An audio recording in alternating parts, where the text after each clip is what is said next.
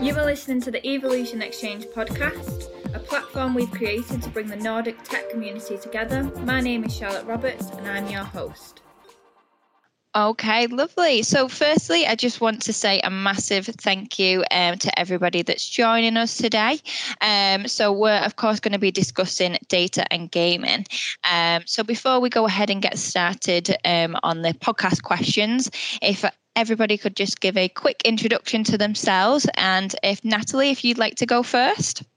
Yes, sure. So I'm Natalie. I'm the Stockholm Insights Manager at Mojang Studios, so the creators of Minecraft. And yeah, I've been in the game industry for about 8 years. Yeah, enjoying it here. Nice. Glad to know that you're still enjoying it after 8 long years. That's amazing. Lovely. So if you'd like to introduce yourself next, that'd be lovely. Yeah. Hi everyone. I'm Alex. I'm an ops engineer at King Stockholm. Been around for 6 years now, and been exciting to join this podcast. Oh, I'm excited to have you as well, Alex. Thanks for joining us today. Kaylee, if you'd like to introduce yourself. Yeah. Hi, I'm Kaylee. I'm the data analytics manager at Coffee Stain Publishing, the makers of Deep Rock Galactic and Valheim. I've been in gaming about 4.5 years now. Yeah, happy to be here. And we're definitely happy to have you as well, Kaylee. Thank you very much for that introduction. And Tom, last but certainly not least, if you'd like to introduce yourself. Yeah, hi. So I'm Tom. I'm the CTO and co-founder of Lurkit. We're a Swedish startup helping studios and publishers to find the best content creators to collaborate with. Lovely. Thank you very much, Tom, for that introduction. So we'll go ahead and jump straight into the questions now then. So this first question is by Kaylee. So Kaylee, your question is, how do we convince teams that have never worked with data and analytics that it's beneficial for them? So if you'd like to give a bit of background behind that question, and then I'll let everybody jump in. Yeah, sure. So the background behind this is that when I came to Coffee Stain, they didn't actually have any kind of data and infrastructure, and they had a few game teams that were using things like Google Analytics independently, but no centralized analytics service given by the publisher itself. And so a lot of my daily job is going to these game teams, often indie games, indie developers, and convincing them that they really do want to take the time and effort that it takes to implement this telemetry, because down the line, this will be useful. And when you're working with game teams that are very, very small, sometimes 4-5 developers total, this is quite a commitment. And so I wanted to talk a bit about how that process goes from a scary corporate looking analytics person comes in and tells developer to do things, because it's not always an easy sell. Yeah. So this is kind of where I'm at. I've had direct experience of that. And from my where I worked on it, it was more about building trust. So changing that look of scary corporate data person into, oh, you're actually a human being with that can give benefit. So it was a lot of getting together with the team, and that is hard, like especially if you're only one person who's doing the analytics team, to like sit with each indie developer. But that gave the most benefits in the long term. But yeah, it is a difficult question, because I could also question it, like, is it valuable for a small indie developer to have data? Like, there are other benefits for it. Yeah, exactly. I mean, I've had some teams that have said, yes, okay, so we do want to do this, and they've started implementing, and soon they'll get to see like sort of the first payouts of that. But then I've had a few that have been like, no, this is too much of an investment for us, and that's okay. But I think finding that trust, especially during a pandemic with a publisher that has developers all over the world, has been really challenging. But I think That's sometimes what I've had to do is sort of give them examples from either our other games or from the small data that they do have, and show them, like, this is where Google Analytics falls short. This is how I can improve upon this for you. And I think that's been a bit more successful for some of the teams as well. Yeah, that's interesting. So that's sort of the approach of educating. Like, if you do this, you'll have these kinds of outcomes. So what I'm curious about is, what has the experience been for the teams you've been working with once they start to see the actual results and outcomes of sort of this data-driven approach? Does it create some kind of positive feedback loop where it reinforces their enthusiasm? I think right now it's sort of hard to say. So we have an SDK that kind of spits out sort of standardized telemetry. So it gives us a hashed user ID so they can count how many people, and it gives us things like playtime and sort of like a country where in the world sort of level. But what we are still waiting on is the gameplay telemetry, right? And this is what's most interesting a lot of times for the developers, because yes, they care about how many people are playing, obviously, but they can get that from the Steam backend. So the interesting stuff is still yet to come, and I think this is another bit of why it's been a bit of a struggle occasionally, because I don't have any gameplay telemetry to show them the cool stuff that the Steam backend can't give them. It's interesting because we've had similar challenges here at King with machine learning. Like many years ago, we didn't have the infrastructure at all, and even today, when there are new prototypes, new game prototypes, it's always challenging to convince the team. Okay, now is the time to think about ML integration. Because if you continue like this in 6 months, there's going to be a lot of tech debt that you have to deal with. And we've had this kind of trust and convincing challenges as well. And something I noticed that works sort of well is always go for a hack week. Try to advocate for it for hack week and implement something cool that they really like, and try to gain trust that way. Yeah, I think with a couple of the games that have used sort of third-party solutions that just aggregate, and you can't see, it's a black box. Like, you can't see how the aggregation is done or on what factors are they grouping. I think that has, ironically enough, been a huge help for me, because then I can come in and say, okay, but we don't know how this works. But with this solution, you guys get to decide how it works, and you guys get to decide how we're going to aggregate, and really giving the power back to the developers in that way. Emphasizing, yes, this is a time commitment, but you guys are implementing what you want to implement and in the order that you want to do it. And that seems to ease some fears, I would say. It's a way of showing that they have control over it, and usually giving control is a way of building better trust on it. So I do like that solution, like showing it as a way of getting more autonomy. Yeah. Do you guys work with any like framework on setting metrics within the company at all? Because it could be a way of using, like at Mojang we use OKRs, and tying it into like goals has helped people become more like accepting of like data tracking, because then it's like they can tie what they're doing directly to goals. Yeah, right now we're in the sort of defining metrics stage, and so I'm right now introducing both to my own company and to the developers that we're working with. Okay, what are our standard KPIs?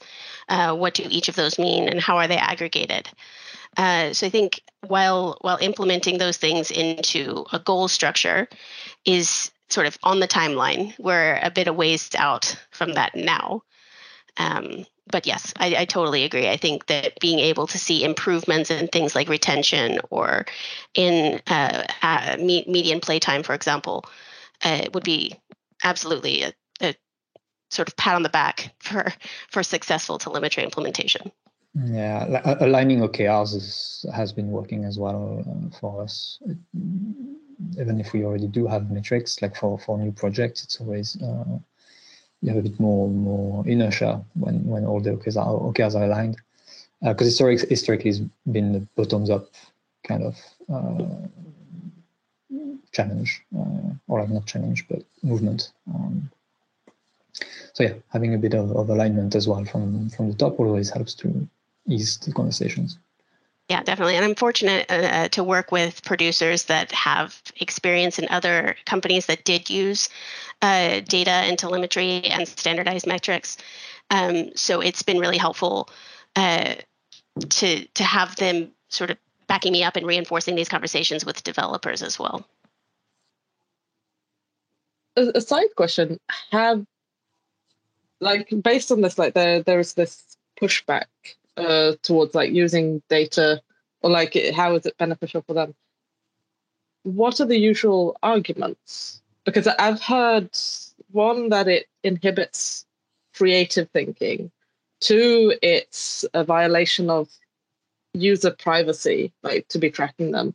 And there's like, or three, it's like, it's, yeah, you're lifting the one with like it's too much effort and not enough value.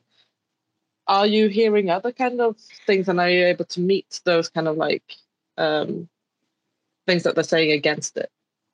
Those are the three big ones for sure.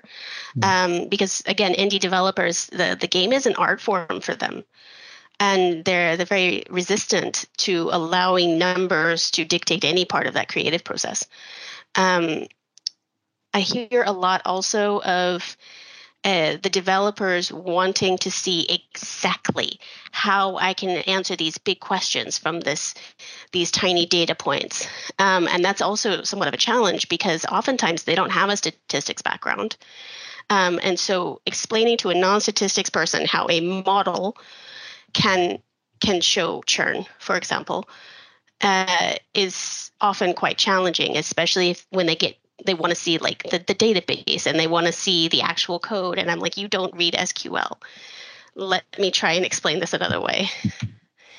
But those are the three big ones for sure. Yeah. Go ahead. Oh no, I was just gonna comment that I can see why trust is sort of a core concept in these kinds of discussions. It's really interesting. I think so. I mean, definitely. Fortunately, like we're quite a data-driven company, so we kind of don't have this debate anymore. But one thing that comes up once in a while is uncertainty around the data, as having an answer about a question, or like the fact that you don't have a clear answer about a question because there's too much uncertainty is sometimes hard for people to understand if they don't have a statistical background. And also sometimes having like too many metrics, or like, why can't you measure this specific things that I want to see? Well, because it doesn't make sense, or because you can't measure it this way.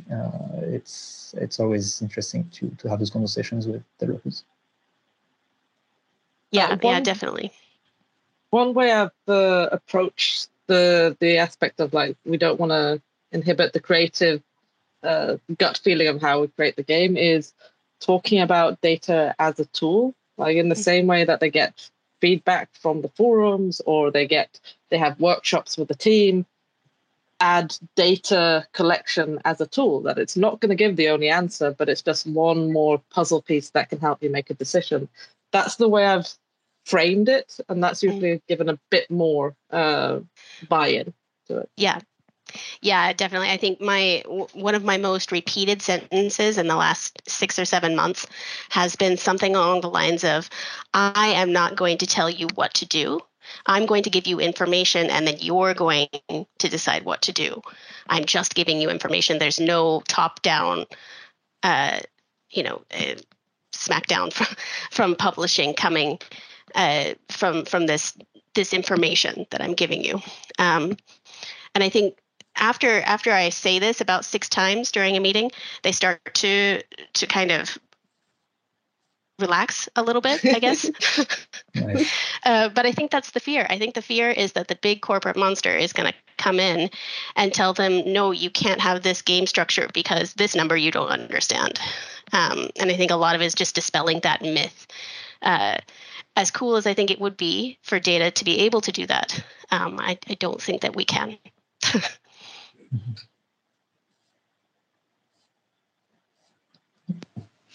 Oh, nice. Well, what we'll do then, we'll move swiftly on to the next question now.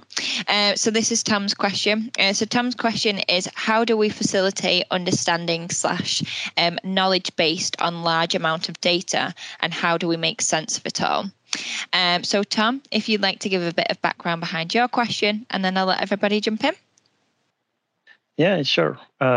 So sort of the technical challenges notwithstanding, when you have this huge pile of data that you've collected from somewhere, then how do you go from that to something that you can take action on that is in a direction that aligns with whatever your goal is, whatever you're trying to achieve, and can you do that solely based on the data, or do we need something else as well besides the data to reach that point where we can create value from this heap of data? And yeah, I mean, sort of the textbook definition of data is values, facts, figures, and then you move into information which is these values in some kind of context, or it's been calculated or condensed. And sort of after that, you go into knowledge, whatever that is. And that's sort of where I think a lot of the interesting things happen. So I wanted to get your guys' perspective on that.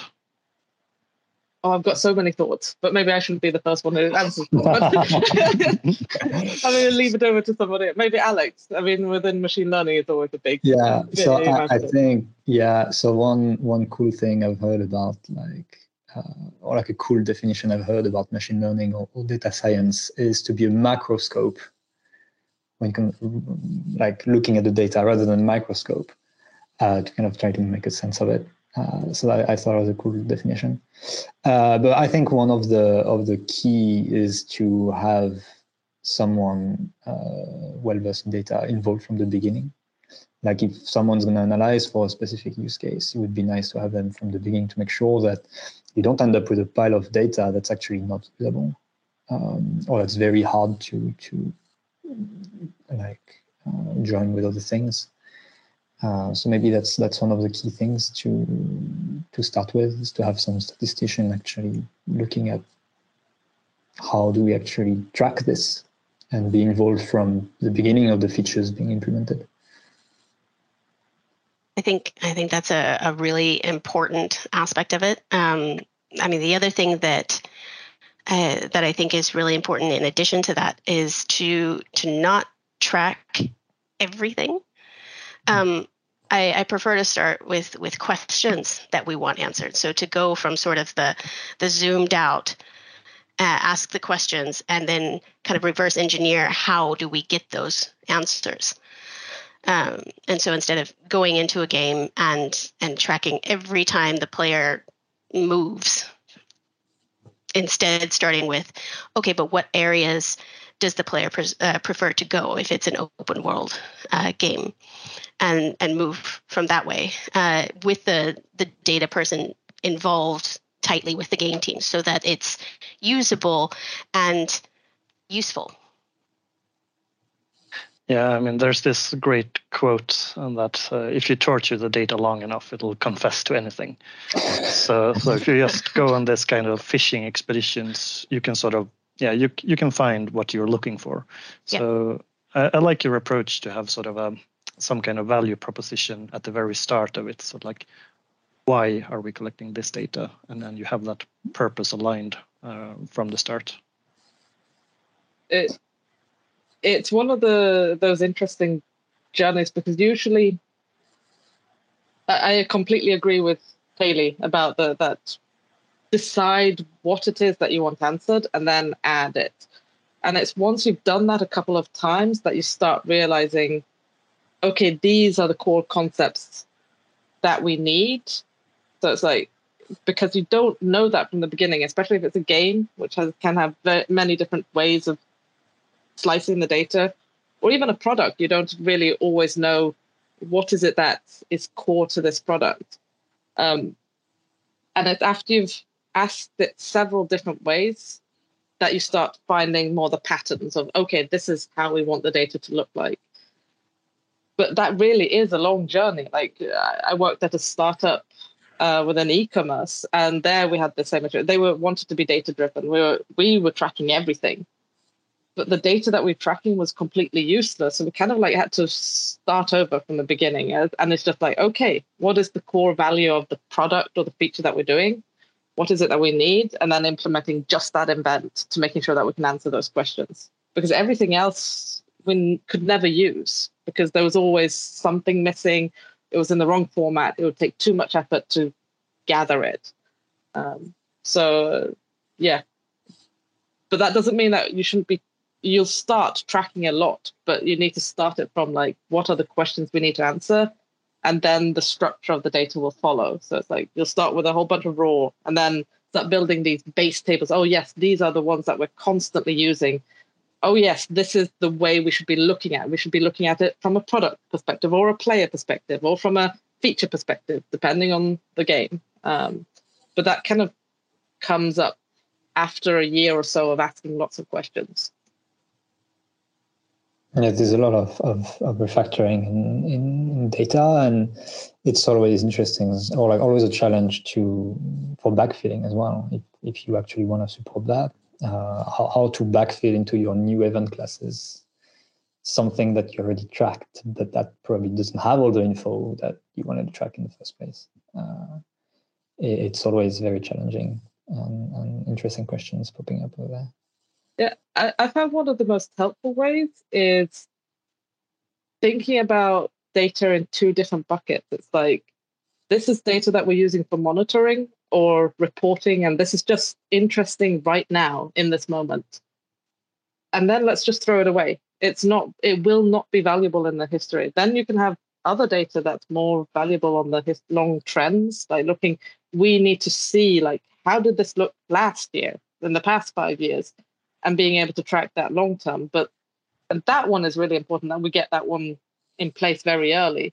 But the monitoring let's just keep on changing it, whatever. The history, it doesn't matter.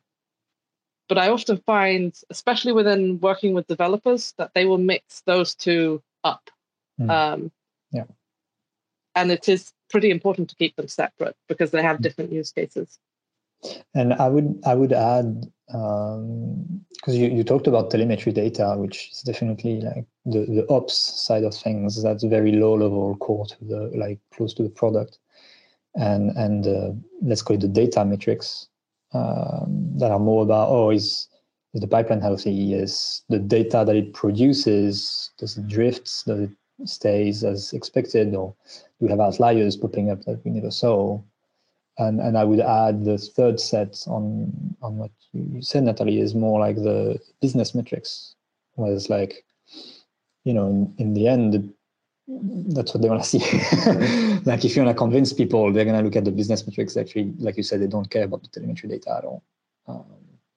And how you create those three sets of and how to convey also the meaning of those three sets to different people is key, I think. Yeah, and I mean, sometimes you would need to combine different data sets to sort of get to the truth of a matter. Like if you're looking at from a product perspective, a session length or playtime length for a game, for example, and you see that number go up, that's a good thing, right? The numbers are going up. But then if you combine that with telemetry, and you can see that performance is going down. So the reason the session length is longer is because the performance is slower. So do you have any sort of examples of cases like that, or some other sort of counterintuitive explanations for particular data points that you've found interesting? I have a few of those actually. Not so much in the job now. We have too few data to really make those kinds of observations. But in the past, I've worked really closely with user research. And I think adding the qualitative aspect of what the behavioral data on a product or a game is showing you can often lead to very, very different results. So I've had instances where the players will be like, we hate this feature. This feature is terrible. And then you look at the behavioral data and they choose this feature over the feature that they tell people they like better. And they use it, 2 or 3 times as often. And so then it's about like, okay, so what do we do with this information? They say they hate it, but behaviorally they do not. And I think that happens a weird amount. Humans don't seem to behave in ways that like line up with their opinions very well. I think the other thing that I've noticed is sort of the reverse, wherein players will say things like, "Oh, the UI is terrible, the buttons are terrible," and then in the telemetry data, what you see is that they actually haven't figured out how to do like the first core pillar of the game to get things started. And this is the reason that they're complaining about all these other features. It's because they haven't been able to get the game going. So I think when you're trying to make sense of your data, it's that combining of different data sources and different methods of collecting those data sources that really brings meaning to all of it. Yeah, definitely. And sort of knowing which data points to combine or to correlate is sort of takes experience and definitely some trial and error sometimes. That is a huge issue, like knowing, because it's data will maybe show you what, but it'll never answer the why. So, for example, one of the things that we've been looking at recently is like, how does quality of the game correlate with engagement or retention? And consistently through our analysis, we're seeing like no correlation, but intuitively we know there is a correlation. Like trying to think about, okay, is it because they will put up with a certain amount of bad quality and then completely leave? Is it that's why we're seeing these kind of like non-correlation between quality and engagement? And you have to create these hypotheses, even though the data seems to be saying there's no problem, even though you intuitively feel like there should be. And that brings up an interesting topic, which is how long should you do an A/B test, for example, and the hangover effect or novelty effects of a new feature. Like, oh, they like it very much, and you see all these upticks in your KPIs, and 2 weeks later, everyone's bored about it again, and it's actually harming the game. And how to play with all of that, how to detect all of that, and decide if, okay, this could be a recurring feature, or maybe it was a bad idea, or maybe we should iterate on it and publish a better version. It's a fun dance. Yeah, the fun dance there is also, it's like you have to wait to give the players time. Like they do not like to wait for the answer. And to that, it's the measurement might actually change, not because of the game, but because of the cohort of players who actually reached that point in the game. Yeah. Depending if that players or not, or how well versed they are in the game, it might take a lot of time before you actually have stable measurement. A lot of data does not equal a lot of time has passed. Like those are usually the having to explain that constantly. What do you mean? We're on the cloud. Can't we just scale? Yeah, I think one of the biggest misconceptions that I deal with on a daily basis is stakeholders or devs or whoever not understanding what the denominator is. Or what it should be. So if we're looking at like percentage of people who do new feature, they're like, right, so the whole player base has tried this now. And it's like, okay, but we don't want to look at the whole player base because this feature occurs late game. So you just want to look at players who have passed a certain point already, and kind of explaining that, and then sort of the reverse, when you have a graph up, making it very clear, like, who are we looking at here, and what does this mean for the game as a whole?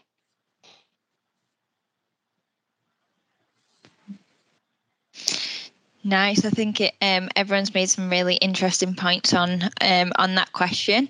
I'll definitely move on to the next question now, which is been submitted by Alex. So Alex, your question is: how can you use the data to enrich the player's experience based on the in-game behaviour? So Alex, if you'd like to give a bit of background behind this question, and then I'll go ahead and open it up to the group. Absolutely. So a few things in gaming that are kind of fun is that, like it ties into the cohorts. You can have your segment of players and say, oh, you like that feature more often, or this type of level, or you can probably expose you to more of that to make you more happy and have some personalization. But you can also take that as a more indirect approach and say, oh, okay, this is how my players behave in the game. Maybe I can study that and maybe even simulate them so that I can build this internal tooling that's just for the game makers. And we've had this playtesting platform, for example, where now level designers, they can just say, oh, okay, so this is a new content. I'm going to throw it at the simulation model and just have the internal playtest going on. That generate this data that's not from real players, so it has a few biases, but gives back a sheer amount of statistics that's interesting for them to iterate on, so that they don't have to release the content to players in the first version. They can just iterate internally and try to make sense of what impacts something could have before exposing it to players. And that's something that's been quite interesting to look at and build, and that stems from in-game behaviors to start with. And so that was interesting to hear your thought on that, especially because most of you have worked in open worlds where modeling the game state is much harder. So yeah, happy to hear your thought. Yeah, so a question there. How would you go about sort of creating this first model for the simulation? Do you start out just internal player testing to build up some kind of data profile from that, or would you try to create something from scratch and see what happens if you let that loose? Well, what we did is we just started recording what players like, how they make moves in the game, and from there we had data, and we could use supervised models to then create an average player, and then start from there. And then we say, oh, okay, it would be interesting to have skilled players. Let's look at like a segment of the data and maybe try to make a model out of that instead. And also learn more about what simulations the level designers wanted to look at. Did they want to look at the scores that were generated, or did they want to look at how far you can get in the level, like as a proportion of how many simulations you run? So that could be one way. Another way could be to have some of those learnings with just heuristics, right? You can go with heuristics. Usually game developers are quite good at defining heuristics to then create some simulation model, simulation tooling. Then we also tried like something like tree search, where it's completely unsupervised and it just learned on the go, but that's usually much slower at executing, has much more compute needs. So it's a bit of there are different tools, but they all have their pros and cons.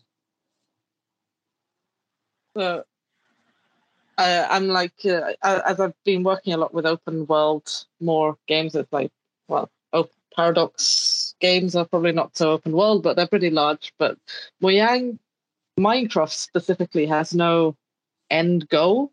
So that's always been one of the problems. We've been like thinking about how would we be able to simulate some core player behavior, but I think we've been able to now do some type of categorization about the player behavior.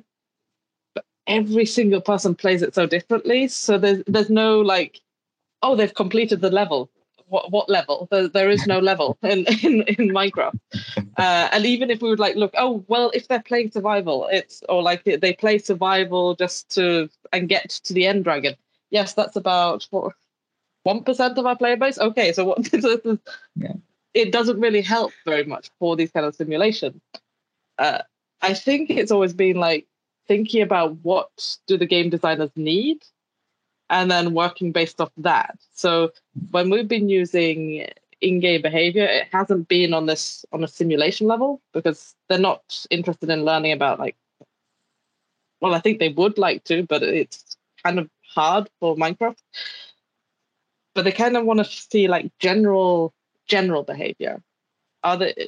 Is it split by survival and creative players, or is it split by people who really like Redstone and split by people who are influencers? Like, what is the usual kind of split? And that is kind of like where we've been able to use telemetry or in-game behavior to show them, okay, you've got your idea of how people play the game. This is how we've been able to see it in-game. Do they map up? And then finding like, oh yes, this is hypothesis had been, we've proved that this hypothesis is correct, but then also shown some surprises. Oh, there's a whole group of players who like to explode a lot of TNT. Oh, okay, this is interesting. We didn't think about this. So that is the way we've been helping, but it's always been going out from the game designer's need. We also have dungeons, which might be Minecraft Dungeons, which is more like a dungeon crawler, which has a bit more clearer, this is the end game. And there we could probably use simulation data. But we're not there yet. Like I would say that the game, like at least Paradox, I know we were talking about it back in the day, but it was also hard to simulate some of it. I think we were talking about how to simulate the end game of Stellaris because it took so many hours to get there. Dungeons, we're talking about simulation to be able to test balance of certain items. That's kind of like what we've been doing. But it's very hard to like say, oh, King is probably much farther in that area of like, oh, being able to simulate throwing it and seeing the simulation effect. That would be so cool to do. I don't see it happening yet. So. Yeah, I tend to agree with you, Natalie. We have a couple different kinds even of open world games at Coffee Stain, right? You have something like Goat Simulator, which has zero goals whatsoever. Like there is no progression. You go around and you bah at things pretty much. It's a very different kind of game than something like Satisfactory, which is also open world, but has a very clear sort of progression in technology and in building of the factory that you're doing. So I think some open world games are more simulable, if that's a word, than others. And as Natalie said, this is highly advanced, and I think there's a lot of like data teaching, data learning to be done before stakeholders are even able to sort of take that in. I think it's super cool. I would love to see that, but we're not there yet either, I don't think. I think the journey there is pretty straightforward, though. Like it's about building this trust. Like the first thing that Kaylee's doing now with getting the teams to realize, oh, how is this beneficial, like more long term?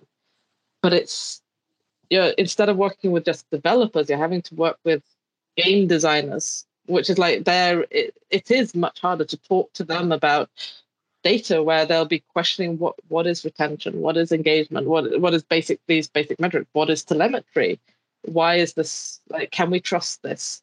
So it's a long journey to get the game designers to understand the value, and then the next step is also to get them to use it as well.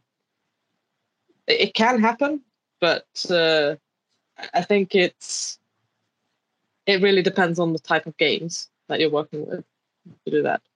But back to what you were saying earlier, Natalie, it's interesting because you can have, as game designers, they probably have a sense of the personas of player that they're making the game for.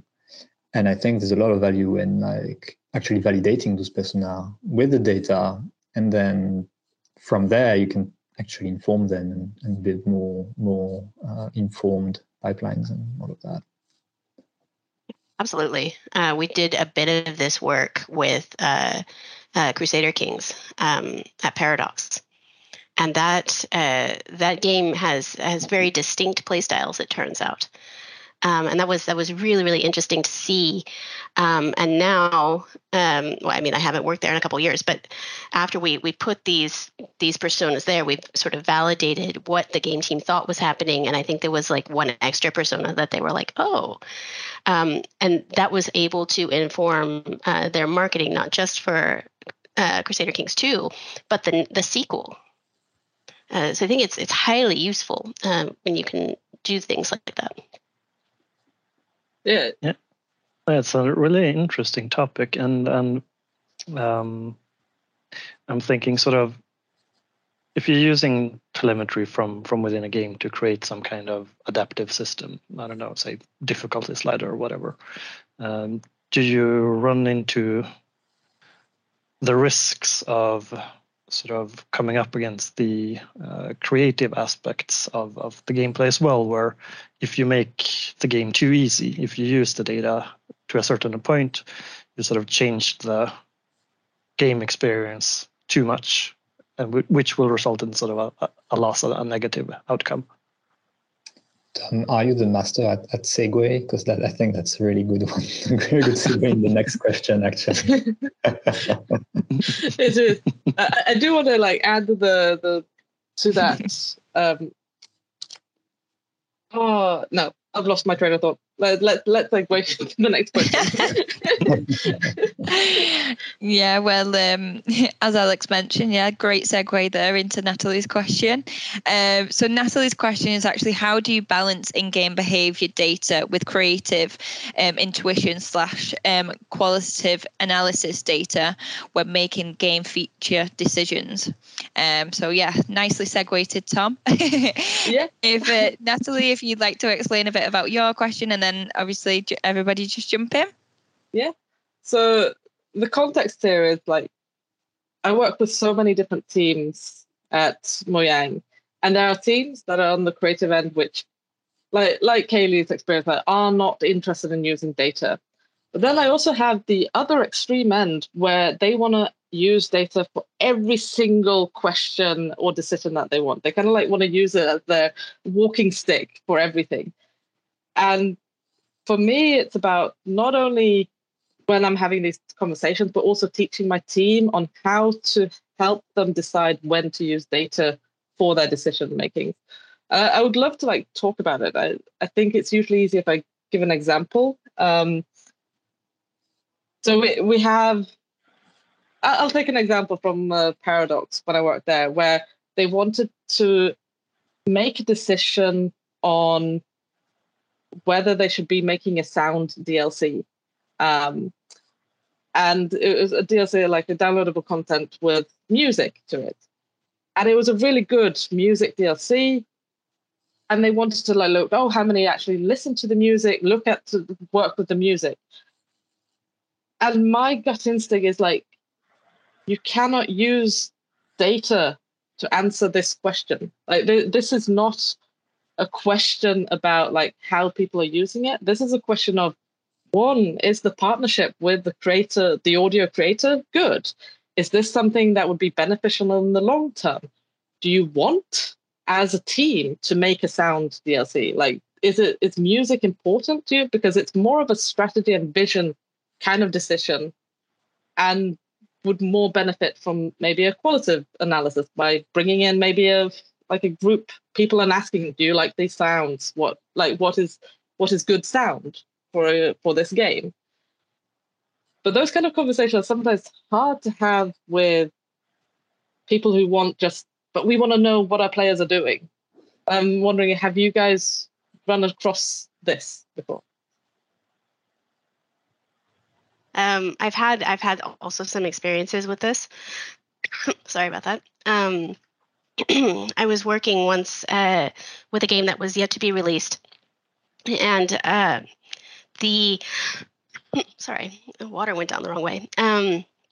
The product owner wanted so much to be data driven, which is great. Love the enthusiasm, but what he wanted was for data to tell him which people he should be marketing to.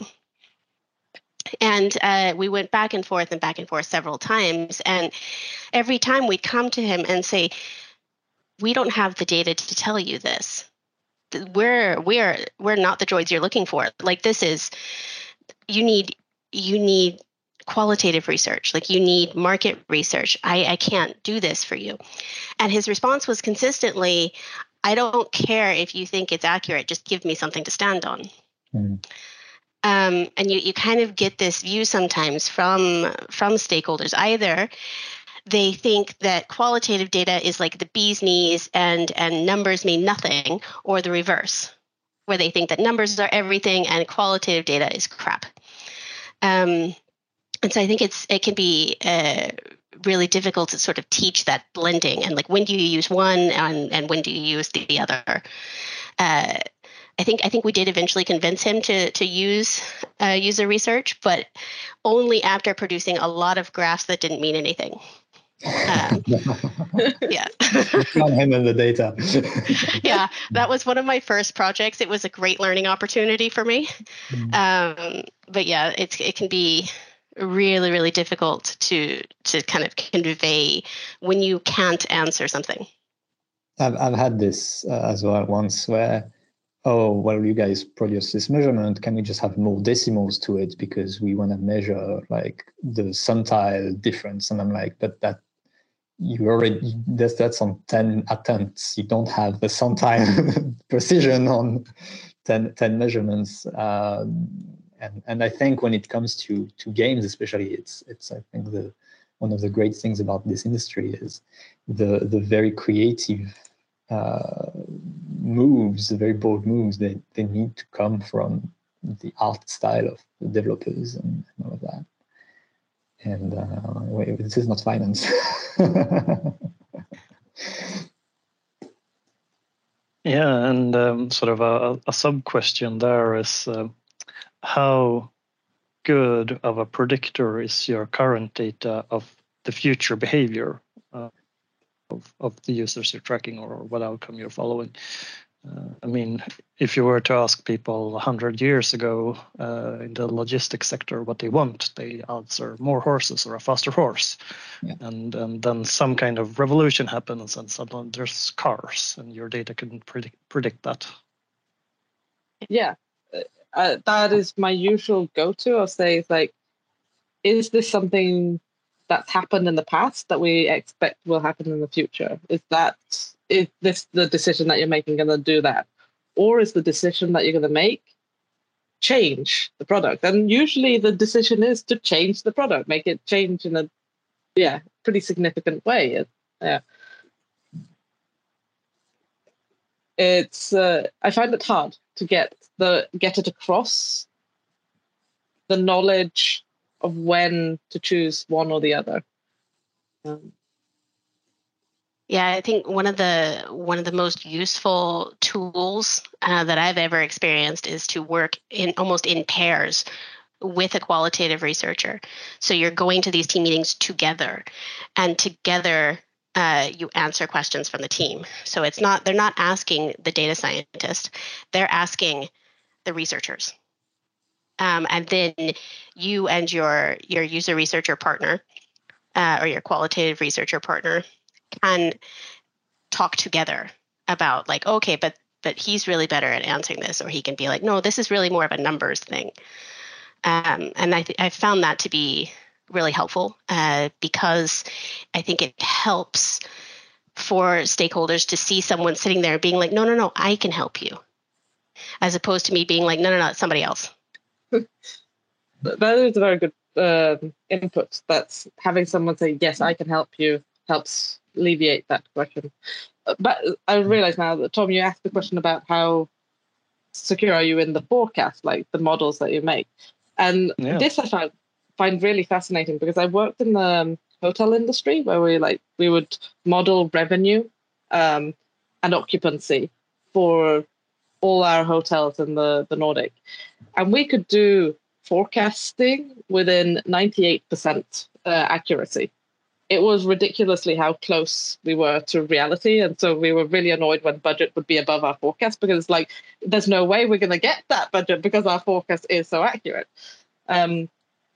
I then went into e-commerce, and forecast dropped to maybe like an 80% like accuracy. And because it's like the seasonality had a much stronger effect and was not as reliable as this hotel. Gaming industry, I have the only time I've been able to forecast is like after the first maybe few weeks, and then you can forecast the drop off. But then that's it. You can't forecast like the impact of the next update, the next DLC, year over year. There's no way. And it's like, I'm finding it really hard to find that. I think if you have a product that's very, very stable, but even Minecraft is not even stable. Like Minecraft is huge, and you would expect that one to be really, we can forecast this. It's like, nope, no way to forecast it. So answer is like, no, it's not very good. This is all my stakeholders want too. They're like, okay, we have data now. Can you predict next year? And I'm like, no. Because there's God of War coming out and nobody knows what's going to happen.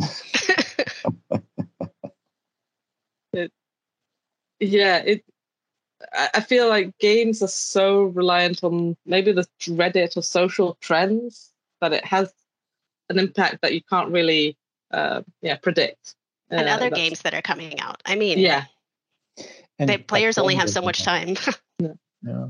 Platforms as well, I noticed. Like even if mobile is getting the hang of it, we get so many, like compared to, let's say, 10 years ago, gamers nowadays are so much more, like games are so much more popular these days and diluted in the society that like you can't take a hardcore gamer and make provisions and of forecasting and apply that to mobile gaming or vice versa.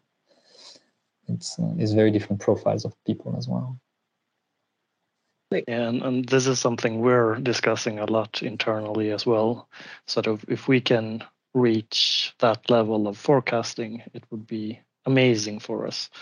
If we're trying to find the correlates and try to predict outcomes of game releases. But I don't know, as a game developer, there are some things you can control and some things you can't.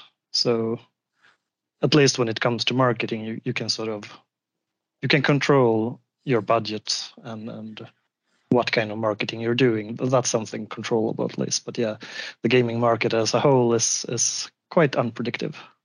Yeah, it really is. Like I know there was we got a question at Paradox, I remember, when they were asking like, when should we release a game? And I remember this was back when it was a bit more easier to get the Steam data. And so we did like this kind of like, when are games released throughout the year? Like which months and how successful are they? And the only thing that we could come up with as an answer to this was like, don't release in November because then we're trying to compete with AAA games. Like that was the only finding we could find. And then nothing else was, you can say. So the only slogan that I remember on the whiteboard, there was somebody had written it like, remember, don't release in November. Like that was the only thing. Yeah, and it's one of the things that we deal with at Coffee Stain too, is the power of the meme, because we have things like Ghost Simulator, and this is not a game you would expect to go viral, but when celebrities get hold of it and it becomes a meme, all bets are off. And so how do you even go about predicting the social reaction to a game, because it doesn't follow from marketing budget either. Sometimes things happen. So I think we'll go ahead and stop the recording there. Thank you very much for everybody who's still listening, and thank you everybody who's joined us today. I'll go ahead and stop the recording there. Thanks, guys.